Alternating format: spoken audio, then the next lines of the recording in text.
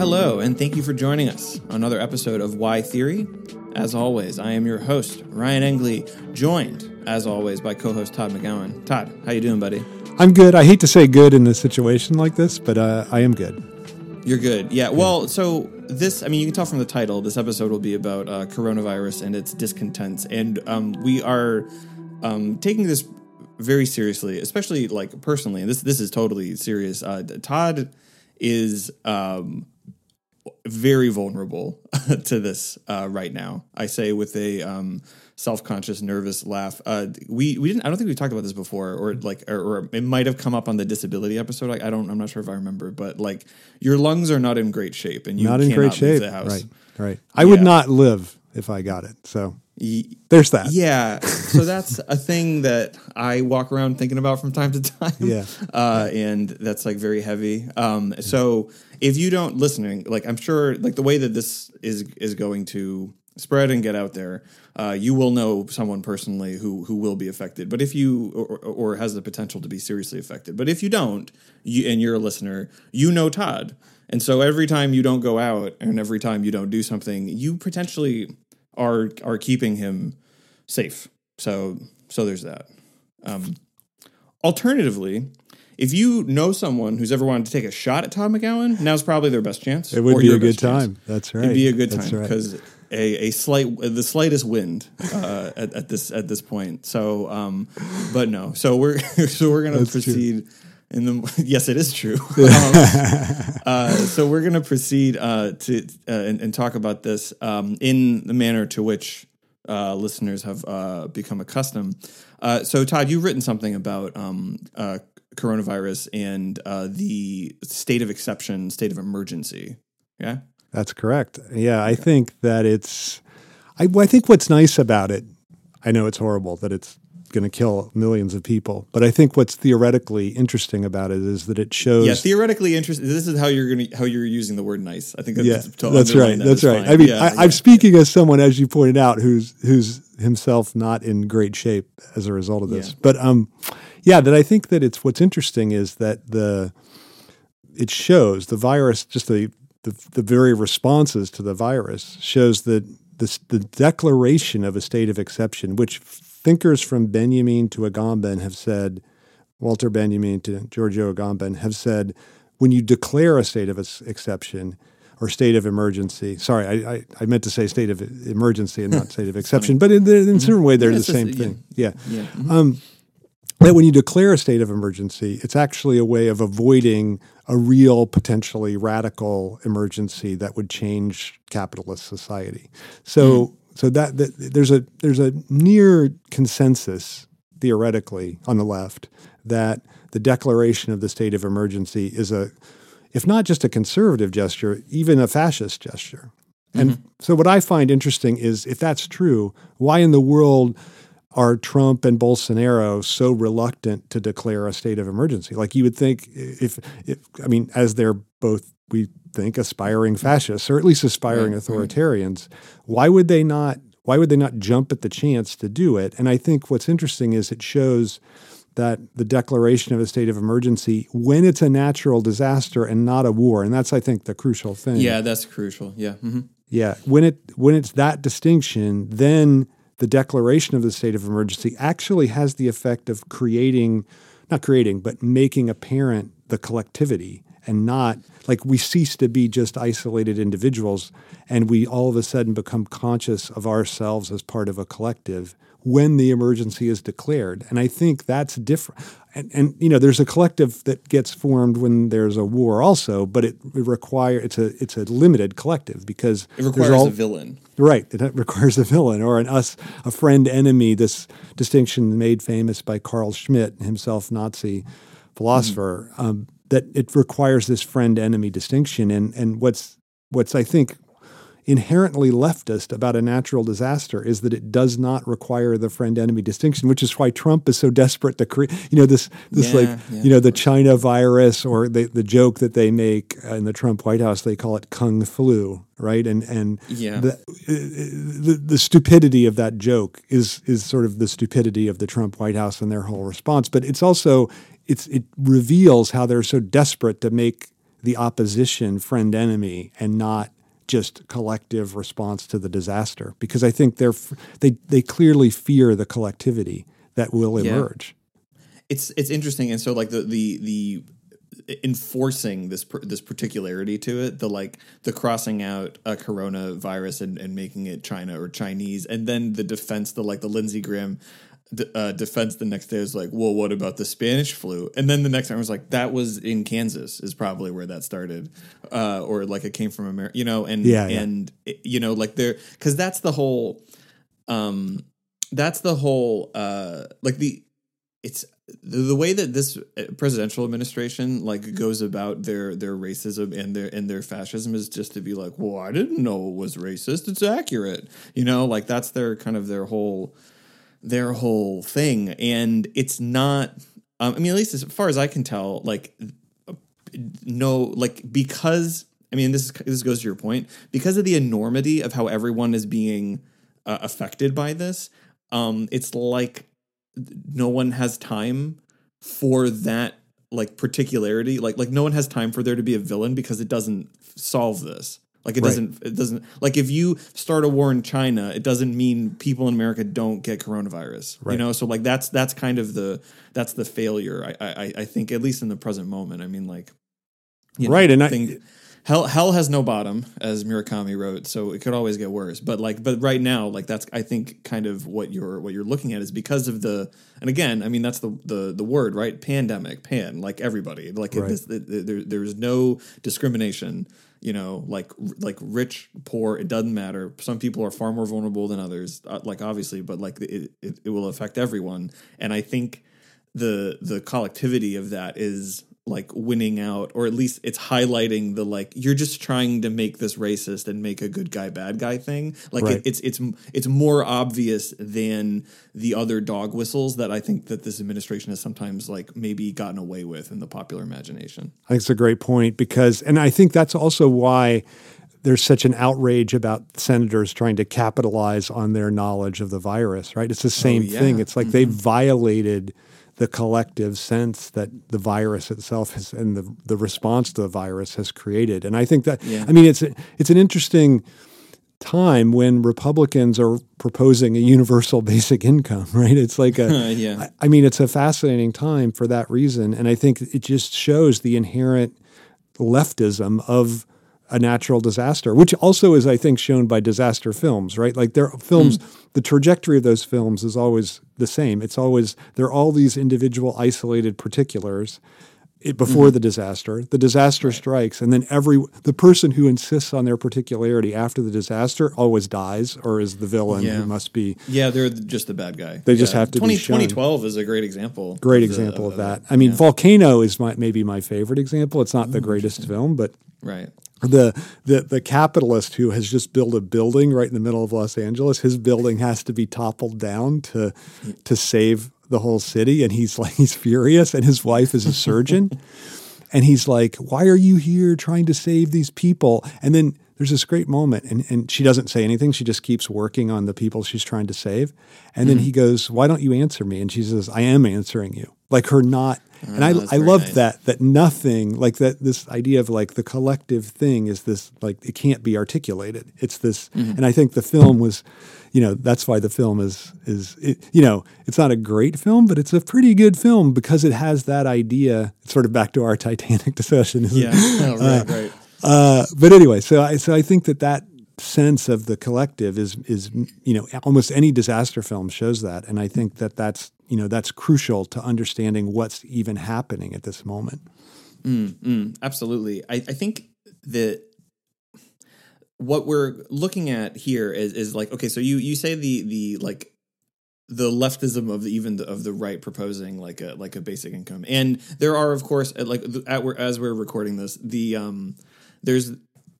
there's a lot of talk on Twitter that like the right is outfoxing the left from the left, and it like I think it seemed like that was possibly true for a couple of days, and then you get to like a little bit more information about what the McConnell bill is, and it's like the less money you have, the less basic income you get, which is like they like for the people they're not even no one is a competent hero and no one is a competent villain right now, which is, I think, maybe frustrating for all of us. But again, whatever, things could change. But as we're recording this, the people who need the money the most would get $600 from this Republican plan, and so we'll see what happens. But what you're identifying, and I think like this is the important point, is that like the disaster is a moment for the left to seize it, and to put it in sort of in Lacanian terminology, it offers the opportunity for quilting point, right? Or for punctuation, and where the period is placed on this like open-ended sentence right now will determine a lot moving forward. Because if it's a conservative kind of basic income, that's a manifestly bad thing and a blown opportunity for the left. But if it is a more left, like genuinely left kind of a decision and response to this, then that's a genuinely good thing, right? Oh, I totally agree with that. Yeah, I think that there's always the possibility that the conservative reaction can win out, even if the event itself is left-leaning, right? Like that's, I mean, like Napoleon can result from the French Revolution. It's always, right. There's always the chance for that. So I think you're right. I mean, the point about punctuation is really, really good. And I think we get this chance to kind of reconsider all these things, like reconsider the declaration of emergency, reconsider even what state power can be used for, right? Like all of a sudden, this is also becoming apparent that the opposition between, opposition is probably too strong a word, but opposition or tension between capital and state power is becoming manifest, right? Because, all the things the state has to do just to ensure that people survive puts it at odds with capital. Right, like there's this guy Rick. I think his name is Rick Santelli. Did you know about this? I think I wrote in my little piece. I've read it. Yeah, but go ahead. That he this piece will probably never see the light of day. So it's good. It's good that we talk about it. It's good to talk about it. That he was like, let's just let everybody get infected, and the people that die, and that way capital's not interrupted. It's the least and so that it's nice. I mean that. And then he had to apologize because you're not allowed to articulate baldly the logic of capital, I guess. Right. You flew too close to the sun. That's right. Yeah. That's right. So his wings melted. But but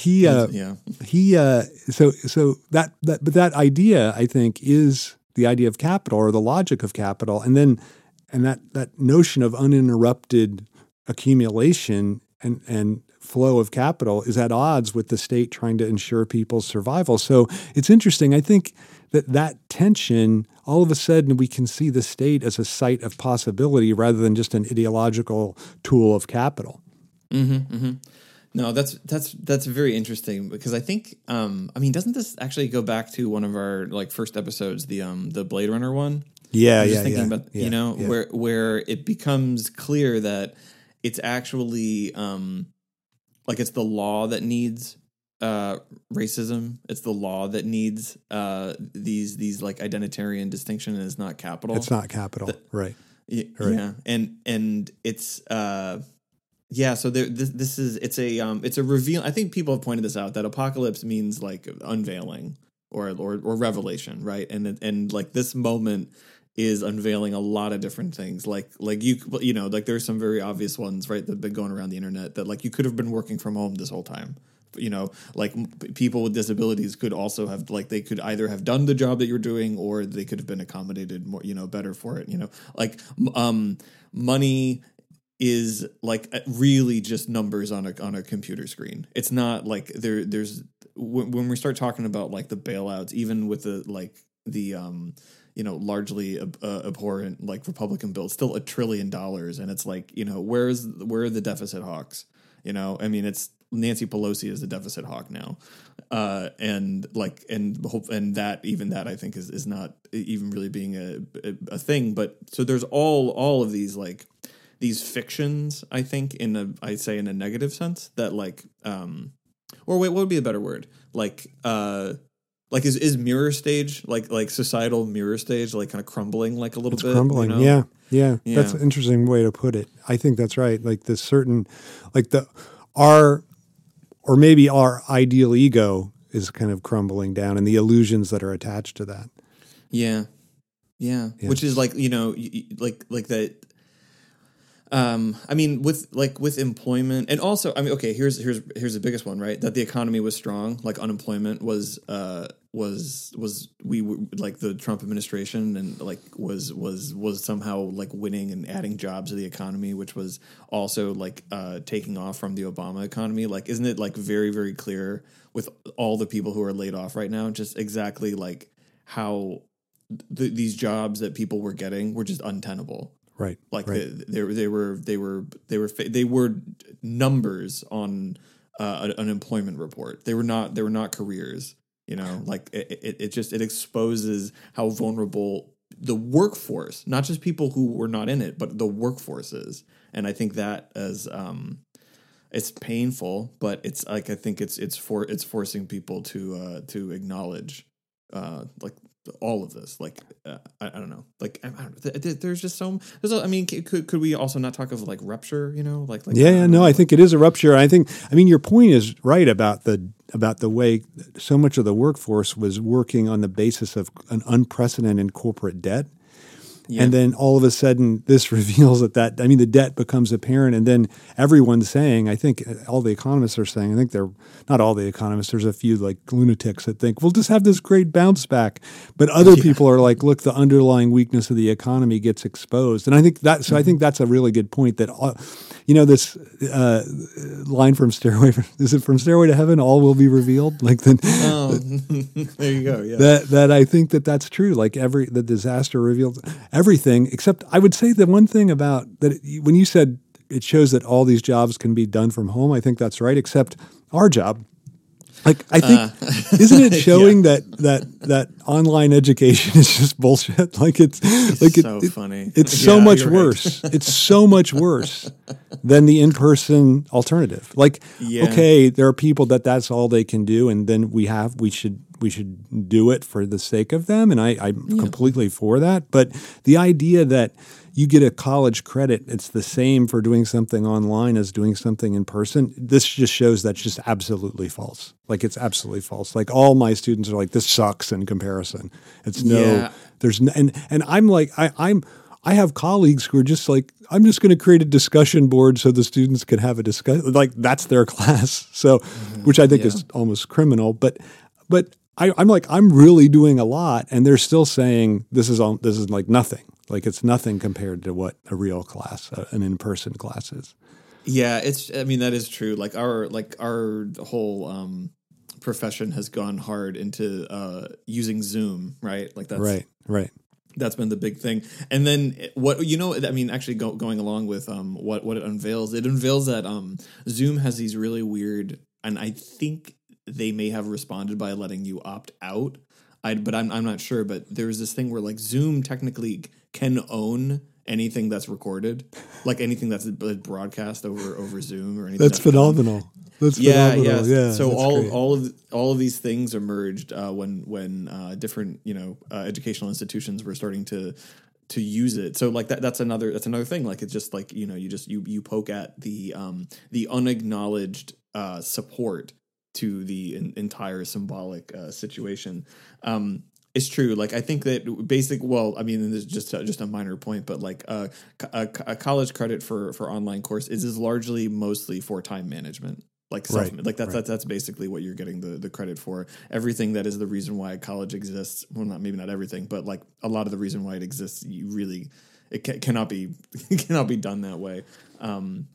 Like even a lecture, that's what's amazing, right? Like even a lecture, which you think like, why couldn't you just give that online in the same way? But it falls flat totally. You just can't do it. Like, it's just, you need the people in the room is like, it's like stand-up comedy. Could you imagine going to a stand-up comedy show on Zoom? Like, it'd be impossible, ridiculous. right? It'd be ridiculous. Why would you do that? Why would you do it? I mean, it's funny because it has radically curtailed my own joking in the class, which I find really reprehensible. It's funny that I could tell, like when I'm talking to you, it's fine because there's another person. But when I'm just talking into the mic, like I've told a couple of jokes that I've like, my first joke was, I showed the film The Conversation, and then I showed the clip. And at the end of the film, Gene Hackman completely destroys his apartment. Like he rips up the floor, he peels off the wallpaper, he does all this stuff. And then I said at the end that the clip ends, and I go, I don't think he'll get his security deposit back. And I thought, well, that's pretty fun.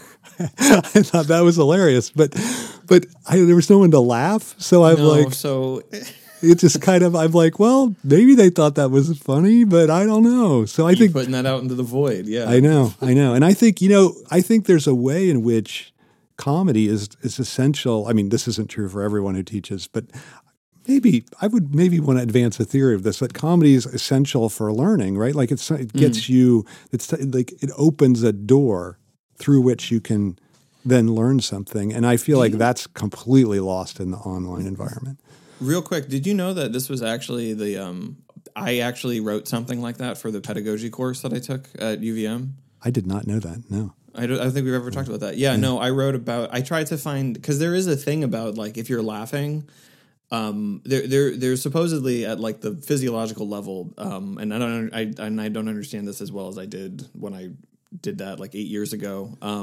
And I maybe didn't understand it properly then, but there is something that happens where like people reject new ideas as though they are viruses, and it is a reaction that is shut down if you're laughing.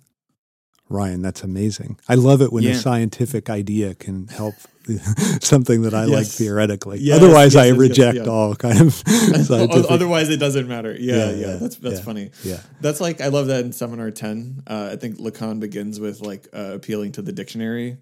And he says that he likes to do it when it helps him, but like otherwise, like we don't do this for words. It's like I forget the way he phrased it. It's something like that. It's pretty great. Yeah, I do remember that. That's pretty good. But back to state power, from the comedy back to state power. Yeah. From comedy to state power. Well, actually, to be or not to be. I'm just trying to make connections to every other, like many other episodes we've had. Yeah, it's the greatest comedy ever made. So but it's a comedy about state power. State power, exactly. Yeah, that's right. That's right.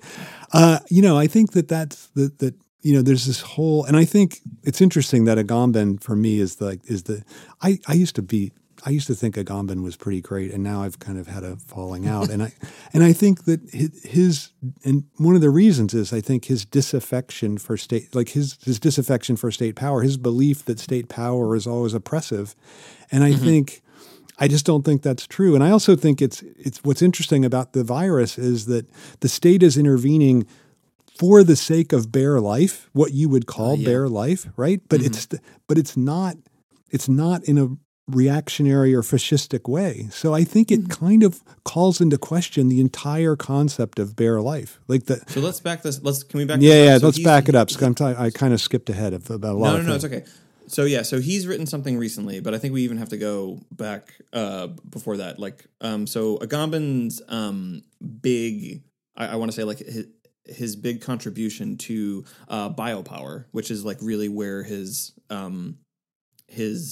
whole theoretical like edifice like is constructed. Let's backtrack even further. So it's a concept invented by Michel Foucault, right? Yes, that's even further. Right, exactly. And that's in History of Sexuality. History of Sexuality, Volume 1. And his point is that politics or state power has changed in the course of, I don't know, he's never precise about the timing, but in the course of the last history. 200 years. Yeah, history, right? There was pastoral power, and then he moves, and then it's biopower. Right, and so biopower. I think biopower is pastoral power, actually. I think, is that right? Yeah, I think so. But the main opposition is between some kind of punitive power and biopower, right? And so biopower is no longer so. He has this nice formulation where he says power used to. He doesn't. This is a precise quotation, but he says power used to take life, and now it it makes life. It makes you live. Like it ceases to threaten you with death, and instead forces you to live in a certain way. And that out of that, Agamben in Homo Sacer, which he wrote in the late 90s, gets the idea of bare life, that what power is taking a hold of is bare life. And Agamben distinguishes between two things, these Greek terms, bios and zoe. So bios is life within the polis, and Zoe is bare life. And so this distinction between those two is, he thinks that distinction is broken down. So we're in the under the regime of biopower, we're all stuck in bare life all the time. So we cease to have. Yeah. Oh no, sorry. No. You finish that, and then I'll I was just going to say, we cease to have the political life, the life of the polis. He gets this idea from Hannah. I mean, I'm mentioning 10 million thinkers, but he gets this idea from Hannah Arendt, and so that her idea is that political life has ceased under. She thought under both communism and capitalism, but he just thinks under capitalism that that this biopower has taken over any kind of other political life, and we become ensconced in bare life. Okay, so the great filmic example of this, I think, is WALL-E. The Pixar film. So for sure. If a listener, if you've seen it, or if you haven't, you could just pause the podcast, run out and watch WALL-E, and then come back. It's great. Yeah. It's so good. There's what happens so if you haven't seen it, I'll try to do quick. The plot is that there's a robot that is charged with cleaning up the Earth after we have made the planet like uninhabitable, and he's just like, making piles and whatever, and he finds his way onto a ship, which is where all of humanity is. They're on this ship, and everyone is fat, and they are in like chairs, like they're like obese, like, and they're in these like moving like hover chairs, and they're just consuming, like endless like consuming. And it's just like a total fusing of the body and capital, I think, so. And the thing that kind of pierces it is the captain of the ship finds out about, he runs into the robot WALL-E, and there's like a thing, and he sees like a plant. I forget what it is exactly, but he starts asking the computer that runs the ship questions about like things he never knew before. And he says, like, he asks, "What's Earth?" And he starts getting all this information or whatever. And so the captain starts learning about this planet that we used to live on, and all these things, and there are hot dog trees, he thinks, and we should go back there. And he says to the ship computer, "Set a course for Earth." And the computer says no. He says, "Why?" He says, "Mankind will not survive on Earth." And then the ship captain says, "I don't want to survive, I want to live." And it's like, for me, I think it's like one of the great Pixar moments, like in all of their films. And I think Agamben got a writing credit for that film.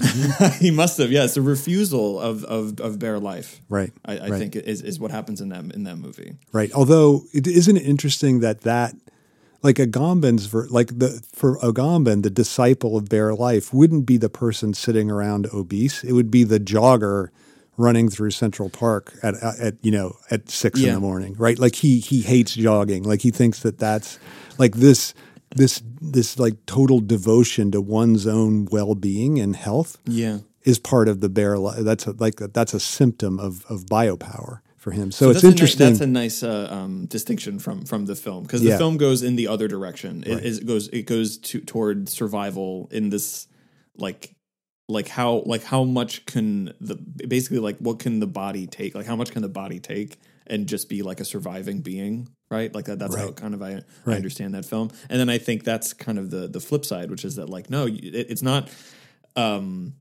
it's not just the I don't know. Like his idea extends to people who are slavishly devoted to their own bodily health. Right. Right. Like Right. Absolutely. Right. So anyway, this idea that of Agamben's that any time power concerns itself with bare life, it's about controlling us. Right. It's about increasing like the ship computer in WALL-E. Sorry. Right. Like the ship computer in WALL-E, or like Apple Watch, right? Like we're supposed to, we have to look at the watch and make sure. I mean, Agamben I would like to see him wearing an Apple Watch. Like, the idea that it's controlling you're supposed to look down at your heart rate and I don't know, does your blood, I know it can't do your blood pressure, but it's constantly taking inventory of your bodily functions, and you're all the time meant to be maximizing yourself as a living being or as a surviving being, I think, to get to the WALL-E distinction, which is, I think, akin to what Agamben's talking about. But you have to be maximizing that at all times. So you're in this constant, and you can see how that kind of power is even more oppressive than the threat of death if you step out of line, like this push to constantly make yourself the best you can be and to constantly concern yourself with your survival. It's oppressive. Okay, I accept that. But what's interesting is I think that he thinks that the state, if it intervenes for the sake of bare life, is always intervening in a dominating, controlling, and oppressive way. And it's true that these measures by the state that we're seeing today, like they are increasing state control over what people can actually do, right? That's of course true. But it's also true that there's a way in which those measures are also freeing us from the dictates of capital. So I think it's a kind of a strange thing that I think it forces us to reconsider the notion of, is it bare life, this thing that's oppressing us at all anyway? Like I think to me, it should cause us to call into question. And I think even thinkers that are not falling in the lines of Agamben have accepted this. Like even Slavoj, I think, to some extent accepts the idea of bare life as like that's a real thing. And I wonder if this virus and the disaster of it doesn't call, and the way that the response has figures politically doesn't just call into question that entire concept. Like maybe it's just wrong, that bare life is a problem, that it's a problem when the state concerns itself with bare, because maybe it never can, because it's, like that the state, even whenever it's intervening for the sake of survival, that there's really a political dimension to that intervention already. I don't know. You buy that? No, I do. I mean, well, what I've been kind of hung up on and trying to work through is I think there is there's a hitch and a hang up in the entire idea in that it sounds Foucault, the way Foucault defines it, and I think the way that Agamben develops and employs it, or deploys it. Deploy would be a word I think that Foucault would like. But he would like that, yeah. He would like that, yeah. It sounds a lot like superego, doesn't it? Yeah, it does. For sure, right? Because the thing I described about the jogger and the Apple Watch is completely superegoic. Yes. You must, right? Like you must, you have to. And in fact, it's really funny. Like I've asked people who, there have been points in my life where I'm like, you know what, I should really get in shape. That'd be really, really good for me. And I've talked to people who are like, they're always jogging and they're always working out or whatever. And I've asked a couple people, I said like, so I hate doing it. How do you like doing it? Like what's like, what do you like about it? And this is, it's totally anecdotal, but like, everyone has said to me that like, at first they really hated it. They really didn't like, and then they learned to really enjoy it. And I've just thought like, that is the most superegoic thing that I've heard. I don't think I really want to submit myself to that. That's interesting. I loved it from the beginning. Like I loved running. I loved running from the beginning until it hurt you. Yeah. Well, that's right. In fact, it's my devotion to running. I ran with a terrible case of, I was coming down with a mild pneumonia, and I kept on running, and then I gave myself a almost deadly version of it. So it's nice. I mean, I love that theoretically. It's not so great in terms of my life. It's not so great to live with, but theoretically, it's so interesting that I kept on doing this thing that was like trying to be healthy, destroyed my body. I find that, but it's actually. I always thought it was a license to eat more. So that was where that's why I enjoyed it. Because I always thought like, well, I'm going to be able to eat a Twinkie afterward, and that'll make it worthwhile. Someone, by the way, said to me that he thought the way that I write about food, that it proves that I don't like food. And I thought that just proves that you're too highbrow. Like I really like Twinkies. I mean, come on. It's true. That is a class distinction. It's like, why is he always talking about Twinkies? Yeah, I know. Where I grew up, that was a treat. I mean, that was what we had. This is really funny. Someone and I'll stop with the anecdotes so we can get back to the regularly scheduled episode. But on the last day of where like I could see my students before they were sent away from Pomona College, a student came to me and she brought me donuts. And I said, "Why?" She said, "You're always talking about donuts." And I had absolutely no idea. Like I know. I would have never made the connection. Like absolutely not. I thought it was really funny. And I was thinking back to, I think maybe we talked about it last episode, another one about like the truth of the subject is extimate to you. It's not intimate to you. Yeah. Like I blanked out on this. She said like, "Yeah, you're always using donuts as examples." That's pretty great. That's pretty great. We used to, as a family, we would have donuts as our Sunday breakfast when it was a special treat. That's very we nice. would each have like 4. It's kind of crazy. Like that was not a healthy breakfast choice. Anyway, back to the regularly scheduled programming. Right, of course. Like I want to. So anyway, so that's the point. I mean, it's just that this thing about state power and the fact that it's up for grabs. And I like your idea that of the quilt, that how it gets quilted is going to be decisive, and that we should. And this is something I think you can do from home. Like you can email people that are in power, the people that are representatives, and push for things. And I think how it gets formulated is going to be vitally important. Like usually I think the nuts and bolts of legislation don't really matter, but I think this is a case where it's vitally important how it results. Yeah, absolutely. If it's not, you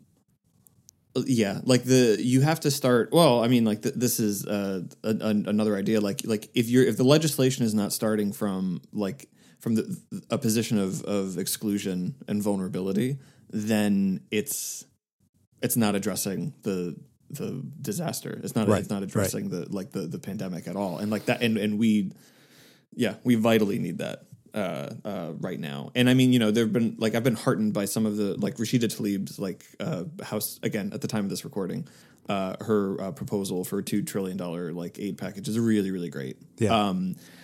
And I don't expect all of it to be accepted, but it's like it is where in this country, like we never start from that kind of position in negotiations. This is the problem with the mainstream Democrats. I refuse to call them the mainstream left anymore. I might have called them that before in the past, but I don't think they deserve it because they always start from a position of compromise. Right. And then compromise further. And it's just like, oh, well, they would have never done that. So we put something that was more reasonable. And then it gets less reasonable. And then, that it's one of these things that I think because Democrats in this country, like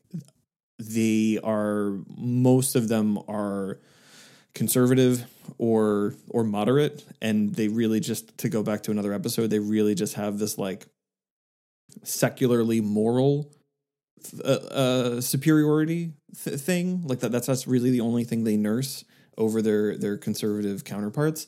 It never hurts. It never helps Democrats and nearly as much as they think that we got something done. I think like the mainstream Democrats really think about this we got this. We had to give up a lot, but we got it done, and that never helps them. With people, with working people, with people who routinely don't get helped. The gets things done. If you've ever been in this country, if you've ever been a part of a poll, like a phone poll, you will be asked about what do you think of the governor? How would you rate the governor on gets things done? Is always a question I've been asked, and I just think it's it's a stupid question. It's a stupid question. Yeah. It only ever helps conservatives, ever. That is a thing, and it never ever helps Democrats because gets things done. It's you passed legislation that doesn't help anyone who really needs it. But you got it done. It's just it's a total it's a total lure in mainstream Democratic thinking that desperately needs to be kicked out. And thankfully, we got some people who are I think. Understand that, but it's not pervasive enough. Maybe it will become out of necessity, which will be crushing. But crushing necessity. But I think isn't it their investment in capital? Isn't that what it is? Yeah, it's that's certainly true. They're just so invested in.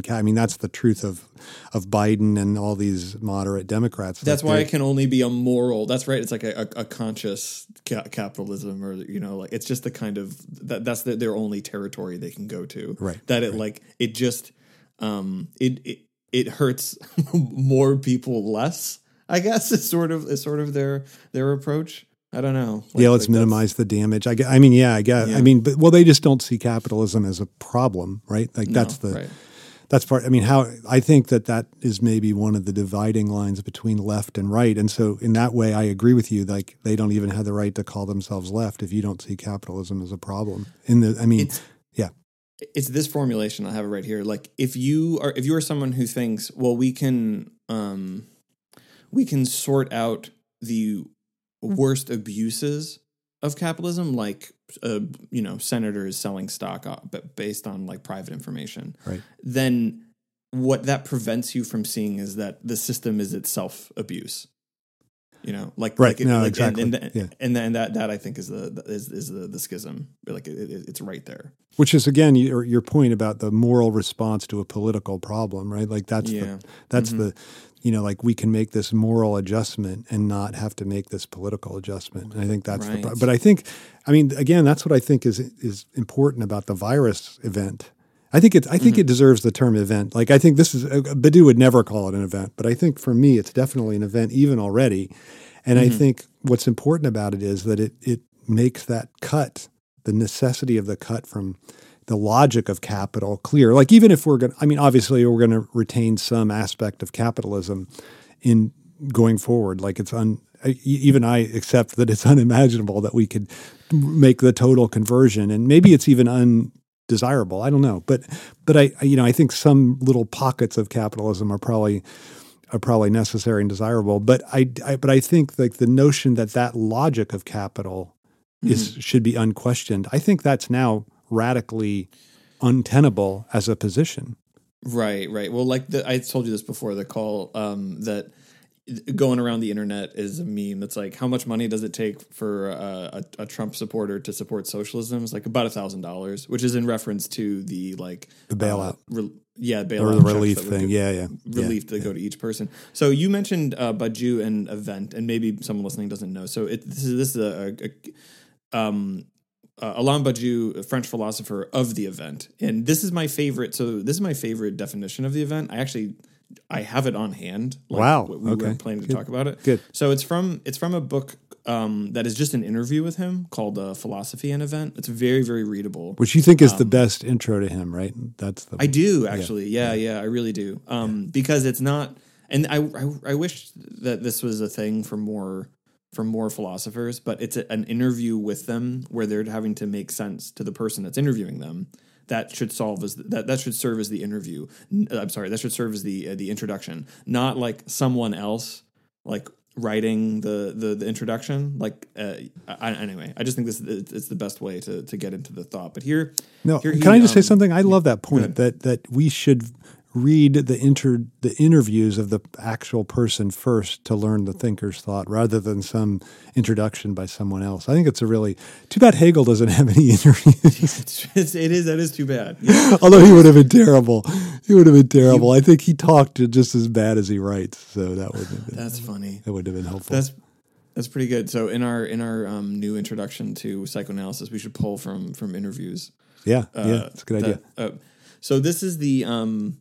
So this is on page 9. I even have that. An event is something that brings to light a possibility that was invisible or even unthinkable. An event is not by itself the creation of a reality. It is the creation of a possibility. It opens up possibility. It indicates to us that a possibility exists that has been ignored.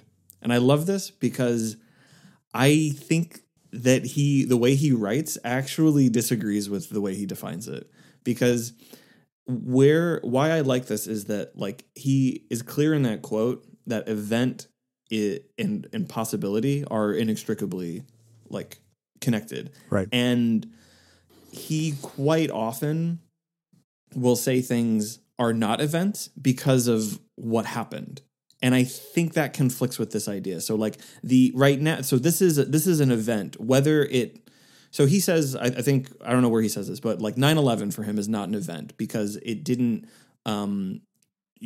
proceed from the position of exclusion and change anything for people. It just reasserted decades old racism in the United States, and like anti Arab, anti Middle East like feeling. So it just found a new way to reassert old hierarchy, right? And which is the reason why he doesn't consider it an event. But that's not what he says in that really nice quote. It's about the creation of a possibility that did not exist before. And so again, we're recording this and we do not know which way this is going to go for the United States or for the world, but it has created a possibility to seize genuinely left solutions in a way that otherwise, like 12 days ago in this country, could not be seized. You know what mainstream newspapers were writing about 12 years ago? The tone of Bernie Sanders supporters. That's what they were writing about. 12 days ago. And 12 days. You said 12 years ago. That's a funny slip. That is a funny slip. Yeah. Yeah, I don't know if I'm right about that, but or my unconscious was right about that. But yeah, 12 days ago. Maybe it feels like it was 12 years ago. Yeah. Well, that's what it is. I think that's what you're talking about. Yeah. Yeah. So that was the concern, and now we've moved completely somewhere else. Like we're in totally different territory now, where it's not so much the idea of a universal basic income is not a question right now. It's just how much and how fast. It's not if to do it at all. And that's where. To me, that is where you see progress, is when ideas have been made, when older or other ideas have been made irrelevant. You know what's an irrelevant position right now? Being an anti-vaxxer. Could you, in light of all this, like being an anti-vax, or I've seen the LA Times write this, I think it's awful. They've phrased it as vaccine skeptic. What a total sanitation of this position. Like, it is an irrelevant position right now. All anyone wants is a vaccine. Like, there's no, like, that's all anybody wants right now. And that does show, again, it's really, really unfortunate that it has to be a pandemic that's brought us here, but that shows a kind of intellectual progression. It's the same thing here, is that like the idea of everyone getting money, we're not talking about if we should do that at all. It's how and to who and how much. And that is a total like intellectual jump. And that, I think, anyway, that makes this an event, no matter how the result plays out. And so that's what I like about the idea of the event is that it locates when political possibility has occurred that could not have occurred before, and it's not about what happens after. It's not about coaching the result. It's about coaching the process. Well, it is for Badiou. I mean, you're right that Badiou's definition doesn't fit his own elaboration of it in other things, right? Like the couple things. Like for one thing, he thinks it's all about the result. Like if it doesn't, like he thinks May 1968 is still up in the air. Like it could be an event or it could not, depending on how we, as disciples of the event, like that's his key thing, right? Like the disciple of the event has to make it into an event. And then, so it's all about this fidelity that the disciple shows to the event. Like his example is the Apostle Paul and his fidelity to the Christ event. Although it's funny that I was just going to say the other thing that he disallows for event. Paul is almost his paradigmatic example of a disciple of the event. But what's interesting is he doesn't allow religious events, and he doesn't allow economic events, and he doesn't allow natural events. So there, there's only, it has to be an event within one of the four truth procedures. So it has to be political, it has to be mathematical, or scientific, mathematical / scientific. It has to be artistic, or it has to be within the domain of love. So it has to be in one of those four truth procedures to occur. So 9/11 isn't, it couldn't, and it also can't be reactionary. So it can't. So the Holocaust can't be an event because it pushes things in the wrong direction. So there's all kinds of ways in which that concept, he wants to tighten it down. But I love that you quoted that thing, because that passage shows it very open, and it's just about. What is it just about? Like the impossible becoming possible, right? Like yes, exactly. That's basically the idea. And I think that's what we're talking about today, that all of a sudden all these things that were impossible become not just possible, but exigent, right? Like they become like, oh my God, you can't not do that. And I think that's the notion of, that seems to me to the kind of concept of the event that I would be comfortable with. Yeah. And and that's what I think that's what we have here. And, like, again, like it's, and I just am acutely aware of the most of the time we do even if we're talking about like current events, I'm not, when we're talking about, I'm not like as acutely aware of the present moment, but like right now, like I am, and like this can go in many different ways, but it is an event. It's evental. It is like we again, like we're not the conversation on Medicare for all right now. Again, compare it today to 2 weeks ago. It's just like in this country, it's you can't. It is another world. In fact, I'll say this too. Advertising, like we're talking about Capital. I don't know if have you seen, I'm going to put this in air quotes, like there's post-pandemic commercials. I haven't seen one. Okay. So for one, I think it's cloyingly optimistic. But there's, I don't know if it's a Ford commercial or it's some General Motors company, but I have a Hulu plus live TV, which means if you're watching live TV, you still see commercials, and even if you're watching shows like on demand, you still see commercials with it.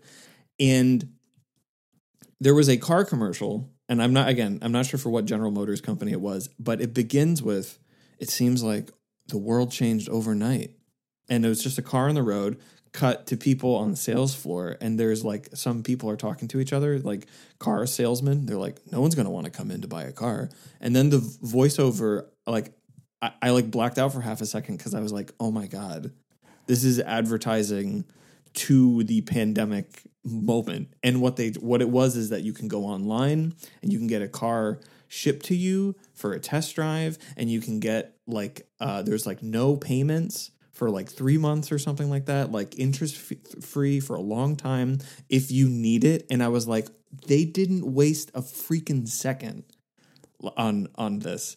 And anyway, so that aren't they proclaiming in that ad? Don't worry, this is a non-event. Nothing has changed. Yeah. Exactly. Well, nothing has changed, but what it's trying to say, I mean, this is the thing. What it's trying to say is just the content has changed. Right. I mean, this is the between form and content, and so we have a choice, and more of a voice now than 2 weeks ago. And I do not know what's going to happen or how this is going to play out. So it's not I'm not prognosticating anything, but like there could be, and I think. If there is a change in form, then I think even Baju would consider this an event, right? Maybe, like, yeah, I think he would, because I think what he might say, it's a political event. I think that's right. Like if all of a sudden something, although I don't know I was going to say yes, and now I'm thinking that, like, I think he thinks it has to be a political movement. I think, or a political event. Sorry, I think for him has to be grounded in a political movement. Like, I'm not sure that he thinks a natural disaster can ever be the occasion for an event. I just think he wouldn't allow it. Well, I mean, at least in this country, like, I don't think, well, I'll put it this way. If we're not for the Bernie, say whatever you want about the Sanders presidential campaign, like, were it not for the Sanders movement, I don't think conversation right now is as potentially left-leaning as Agreed. It would be. Agreed. So maybe that makes it complicated. Yeah, so maybe he would accept it for that reason. Yeah, that there's all this kind of movement on the ground that's paved the way for and then when the disaster comes, it just kind of it like fills into that gap, and that's already the path has already been paved by the political activity. So, and it just capitalizes on the disaster, right? Yeah, definitely. So like, I think this is what the car commercial is like. Wants it to be every Capitol proceeds as normal, but it's just a little bit more distant, and everything's fine. And I think like the political, like, I love the word you use, exigent. Like, the political exigency is that, like, no, we need to fundamentally change the form of this. Yeah, I like that. I mean, your point about the difference between form and content is absolutely central, right? That the form has to change, not just the content. And the car company wants to just change the content and saying, don't pay attention to the form. It's going to stay the same, right? Yep. I want to just come to the point that you want to make about this, the paper that you're writing about this, because I think it's equally important, and I think it points to what I said to Hillary, my spouse. I said to her, it's kind of like a psychoanalytic utopia. And she goes, it's not a utopia. Millions of people are dying. And I'm like, okay, it was the wrong word. But it is a kind of psychoanalytic imagining of what a society, I don't know, a more egalitarian society would have to be like, right? And I think your essay really takes this up. Oh, okay. So Todd is referencing something which does not exist. And although that's where we started, we started by referencing your essay, which does not exist. Which does not exist either. But you've completed it and sent it to someone, and I have not done the same for me. So as I've talked about on this before, I mean, and if you're a listener, you know that television is my my thing. It's my baby. As a professor of media studies, television is often my focus. And one of my things within television studies that I care about very deeply is the idea of the bottle episode, which I talk about at length in our Mad Men episode, going back a little bit. So bottle episodes, just really briefly, are if you've ever seen an episode where characters get stuck in a meat locker, this was in the 60s and 70s, this happened a lot on TV, or if like they're stuck in an elevator or whatever, like that's a bottle episode. Like it focuses on like a restriction of space. A lot of times it can be restricted to the space of the normal set, and it's just the main cast of characters. And what happens when you are like forced into like an enclosed space for some reason is you have to talk to one another. And you have to talk in a way that, you otherwise would not, because there aren't outs, like you can't leave. And right now, everyone, many people in the world are living in their own bottle episodes. And what happens in these episodes of television is that it forces characters to find a new way to relate to self and to other. Like you have to find a new way to relate to your own psyche and to the group. And I think that's what we're looking at. And there is, along with the chance for like radical political potential that we have right now, I think we also have it on the personal level and the group. Yeah, the psychic level at again, for both individual and for group. And so that's kind of what I see right now. And part of what's drawn me to look at it this way is that, like, of the things in the world that are least important, I think the most important is television. Some people have said soccer or football, but I think it's TV.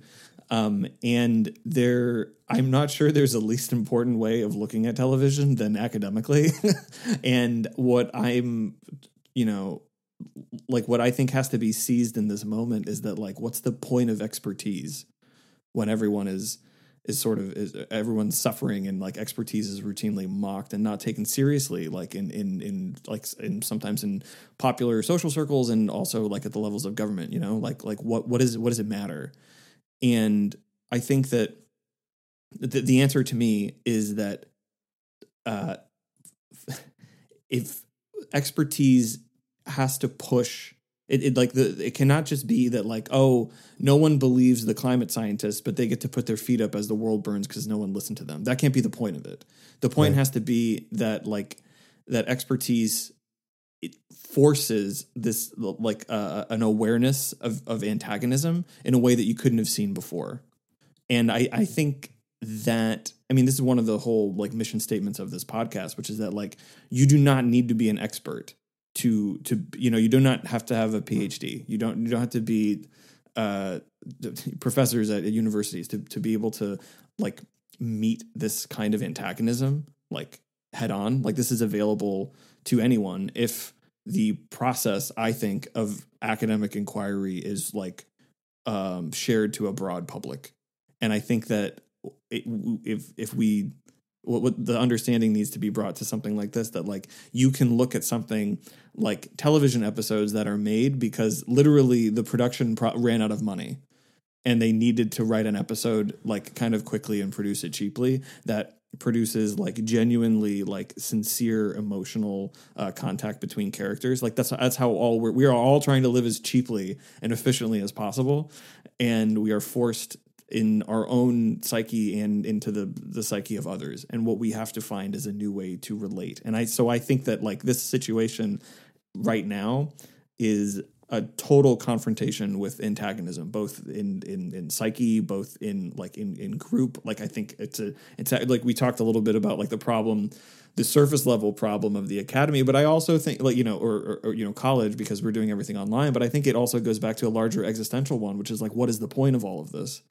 And I think if it doesn't bring us closer to antagonism, then there is no point. Yeah, that's really good. I mean, I love this idea that the only function of the expert is to try to push us toward antagonism. I think that's because otherwise experts are pretty worthless. And I think the Trump administration has made that clear. And I think the exact wrong response would be, oh, they hate experts, let's put our faith in experts. That seems like, obviously, in the case of scientists, we need to listen to them. But I think that we need to listen to them to the extent that they can point out and direct us to antagonism, which I think that's what science does in a really fundamental way. I also think that it's a great, what you're saying is great. Like you're forced to confront your own psyche when you're pinned in, not only in relation to others, but also in relation to yourself. And I think it's an amazing time for revelation. I mean, maybe it's revelation that you get at the edge of death. Like, I think that's part of it too. But for me, Let's hope not. Let's hope not. But the other thing I want to say is I think that the way that this is happening is that what I love is that in order to do something for the collective, you have to isolate yourself individually. And, we're titling the episode Coronavirus and Its Discontents. And I think in a reference, obviously, to Freud's Civilization and Its Discontents. And there, Freud, that's the book where he really theorizes this antagonism between the individual and the group, or the individual and society. And I wonder if this doesn't show a way of not overcoming it, but like reconciling ourselves to that antagonism, right? Like it's only through being together apart that you can actually, confront and reconcile yourself to the antagonism between the individual and the society. Yeah, I like that a lot. I mean, like, obviously, like, I 100% support this. Like, it's, and I think, those of us who are fortunate enough to be able to like think through this, which means that like we're not like trying to scavenge for food and toilet paper, like as though our lives depend on it. Like I think that this is I don't know, like would you say like this is some things, this gets said a lot I think in American societies, that like people don't have time for politics. Yeah. Or like people don't like, people would care more about others, but they don't have time to think about them. A lot of people have a lot more time to think about that stuff right now. Yeah. And I think that, this is where Quilting Point comes in, because it's like, you except for these rich people who are like, my God, singing John Lennon's Imagine, like they never thought about what it means. Repulsive. It's repulsive to try to make people, like you're, people are, I think coming to terms with like their own vulnerabilities, and then you think about like how vulnerable you are, and there is someone more vulnerable, right. and that's not a naming and shaming. You know what I mean? Like I think that's how it happens, or has happened most of the time. Is that like, well, you should feel bad for what you have because someone has less. And I think right now it's like, look, someone has less, and literally we can help them. Because, let's do what we can, right? Yeah, money is made up. It's clear that money's made up, and we can just help them. There's actually no problems in place, like for like directly helping people. And so yeah, that's I think that I think that the crisis at the time that Freud was writing, like it was clear that it was like the right wing turn that it was taking. Again, like we were talking about a Jewish man who had to escape the he had to escape the Holocaust, right? Right, and that's in Germany it was a right wing Quilting Point on that particular political moment, and I think that like we have an opportunity to not go down that, like, hey, who's to blame for people being vulnerable? It's the most vulnerable. Like I've at least heartened enough to see that people with actual like political influence are like seeing and saying that. I mentioned Rashida Tlaib earlier, but there are others.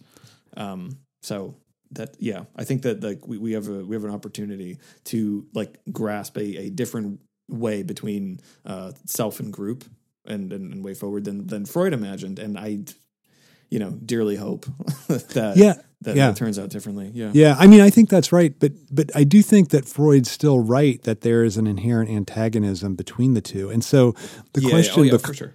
So the question becomes like, how do you reconcile yourself to that antagonism? And I think what the virus, like, I just feel like the response to the virus shows that, we're still connected to each other. I think it actually, I mean, I think what's amazing is that people have felt less and less of, as we've become more and more globally connected, people have felt less and less connected, which is an incredible irony, but I also attribute to the power of capitalism. And I think that what this virus shows is the opposite, that as we become more apart, we sense we're more and more connected to each other. And I think that's the key to understanding.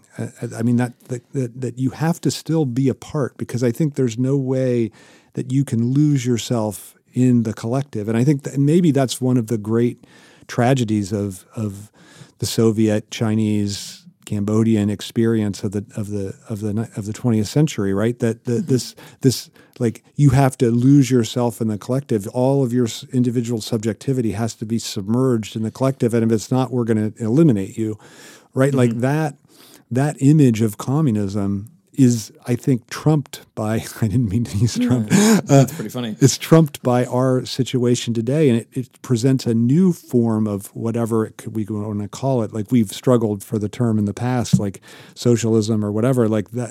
But whatever it is, it's a new form that doesn't require this immersing of yourself in the collective, almost simply because you can't. Because in order to be concerned about the collective, you have to extract yourself from it and not go out and see people and not connect to people. So I feel like that you connect through disconnecting, and I think that's I feel like that's the whatever we've kind of searched for this, what would be a psychoanalytic way of thinking about political activity, and I feel like that's almost a perfect image of what it would be like. Like it would be I have to be just with myself, but that's how I never lose sight of the connection to the collective. I think that we've come close to this before. I forget what episode is it where we ended up thinking about you in your like alone in your utter alienation, like is the only way to access the collective. I swear we said that at the end. Yeah, I like that idea. It's a very existentialist idea that. Well, but can I want to go here. I'm glad you said that word because I think that what we all are right now is a so what Sartre would have called. So Sartre, I think we've said this on the podcast before, and where he intersects with my research interest is on seriality, and for him, seriality is a terrible thing. It is created by capital to group people superficially. So a line of people waiting at a bus stop, right, is a series of people who have no meaningful connection. Which he contrasts to a group infusion, right? Like a group that's actually fused together, acting politically. Exactly, a genuine collective. Right. Is this not, I think this is fascinating, is this not a refusal of his premise? Because all we are right now is a series of individuals, and what I think like you've seen is that like all like the because we're actually well, it both confirms and I think contrasts with what he says, because we're loosed from these superficial like symbolic connections, and it's in the isolation that we actually can grasp a real collectivity. Right. So he couldn't have understood that. He never would have theorized it that way. Yeah, I think that's right. Yeah. You're right. I think that's fascinating. Yeah, but I like what you said, that we're kind of loosed from the superficial connection of the bus stop, and then we get. I mean, I think you're right that even in that serial connection, there's a political moment that he's unaware of. But I think in being loosed from it, the political moment becomes even more apparent. And I think that's what's really revelatory about our contemporary moment, at least for now. I mean, I think this is interesting because this could be one of our podcasts that's the most quickly dated. It could just be, it could be like in 2 weeks, it could be unlistenable. Yeah. which doesn't make us brave or heroic or anything. Or the opposite, maybe. It maybe it's kind of stupid for wasting our time with this. Yeah, exactly. Yeah. But it is, I mean, we'll definitely like, it's fun, so funny. Like there are like sports podcasts that I have like backed up, and I thought like, oh, I could listen to them, and some of them are from a couple weeks ago, and I was like, I can't do that. Yeah, what was the point? Yeah. What's the point? That's not a world I can like, I can listen to that, even if it's like a discussion. You know what I mean? Like a general discussion that doesn't have to do with what's like happening like in like the contemporary sports season in any sport. You can't listen to it. I know it's amazing for me too. Like I like my devotion to the sports page is it's like my morning. It's like Hegel used to say that the reading the morning paper is for the modern subject is like the morning. That's how she or he says his morning prayer. Mm-hmm. And for me, that's really true about the sports page. And that's that, but not now. Like it's now just I just have no, like they're still writing columns about it to some extent. It's less, but I just have no interest in it. So and I think it's because the way in which this has just taken over everything. And I think that itself is a sign of the way in which we have to be invested in that the collective has been imposed upon us, and collective thinking has been imposed upon us. Mm.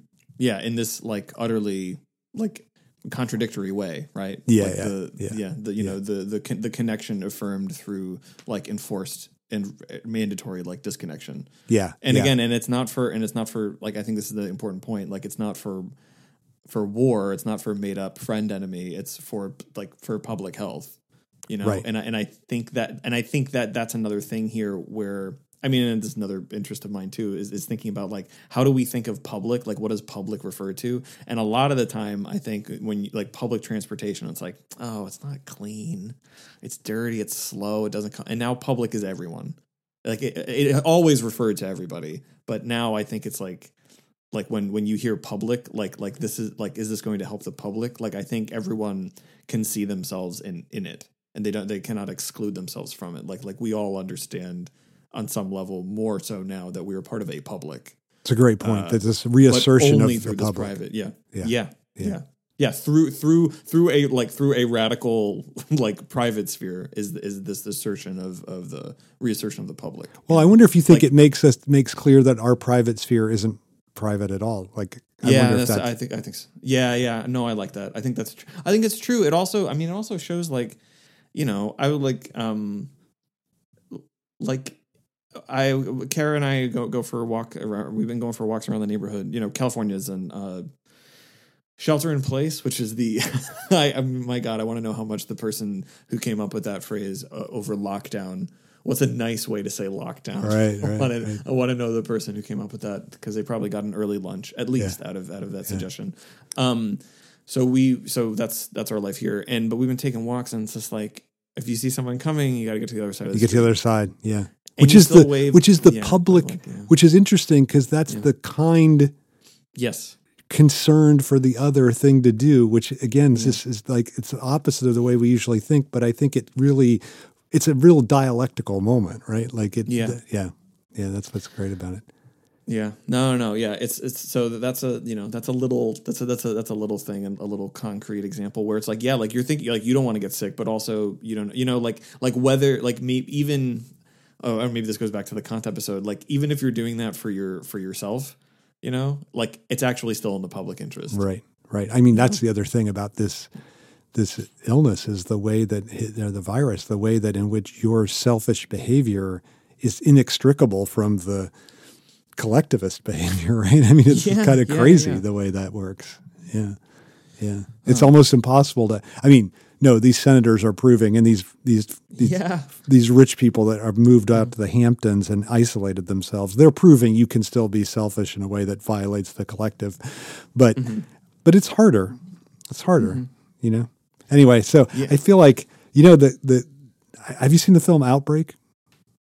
Oh no, I haven't actually. It's worth seeing, because it's a disaster film about the way in which the public gets formed through the disaster, and it also they're confronted with this us versus them. Like, do we choose the collective, or do we choose the us versus them? So it's a really nice. And Kevin Spacey is punished for his his sins in that film. Well, good, because he should be. Yeah, yeah. So that's my lesson for this week. Mine is watch a bottle episode. Watch a bottle. Okay, so we have a conflicting lessons. Okay. Oh, that's right. Yeah. Well, and just to throw them out there, the one where no one is ready, that episode of Friends. There are two good ones: the Seinfeld, Chinese Restaurant, and Parking Garage.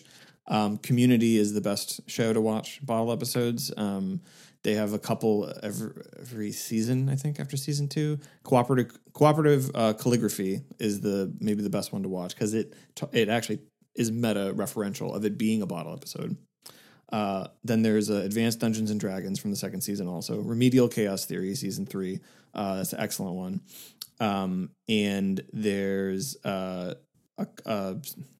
season 5 episode that I'm forgetting the name of. That's also quite good. But anyway, Brian and Stewie is one of the things about bottle episodes. They tend to be very sincere, and there's an episode of Family Guy, which there are a few shows more insincere than Family Guy, but the episode called Brian and Stewie where they get locked in a bank vault, that's a good one.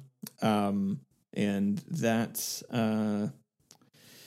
I think that's it. That's all that I have off the top of my head. Well, I mean, there's the Mad Men. We talked about The Suitcase. I consider that a bottle episode. The Constant episode of Lost. I think that's a bottle episode relative to what that show is and how it tells its story. That's season 4, episode 6, I think. Anyway.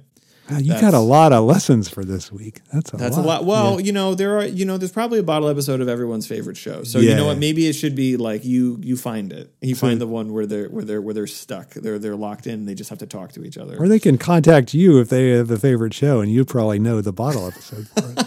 I could try to help if I do the show. Yeah. That's it. Well, anyway. All right. You take care of yourself, Todd. Okay, I will try to. Hopefully we'll meet again. So over and out, Ryan. Over and out, Todd.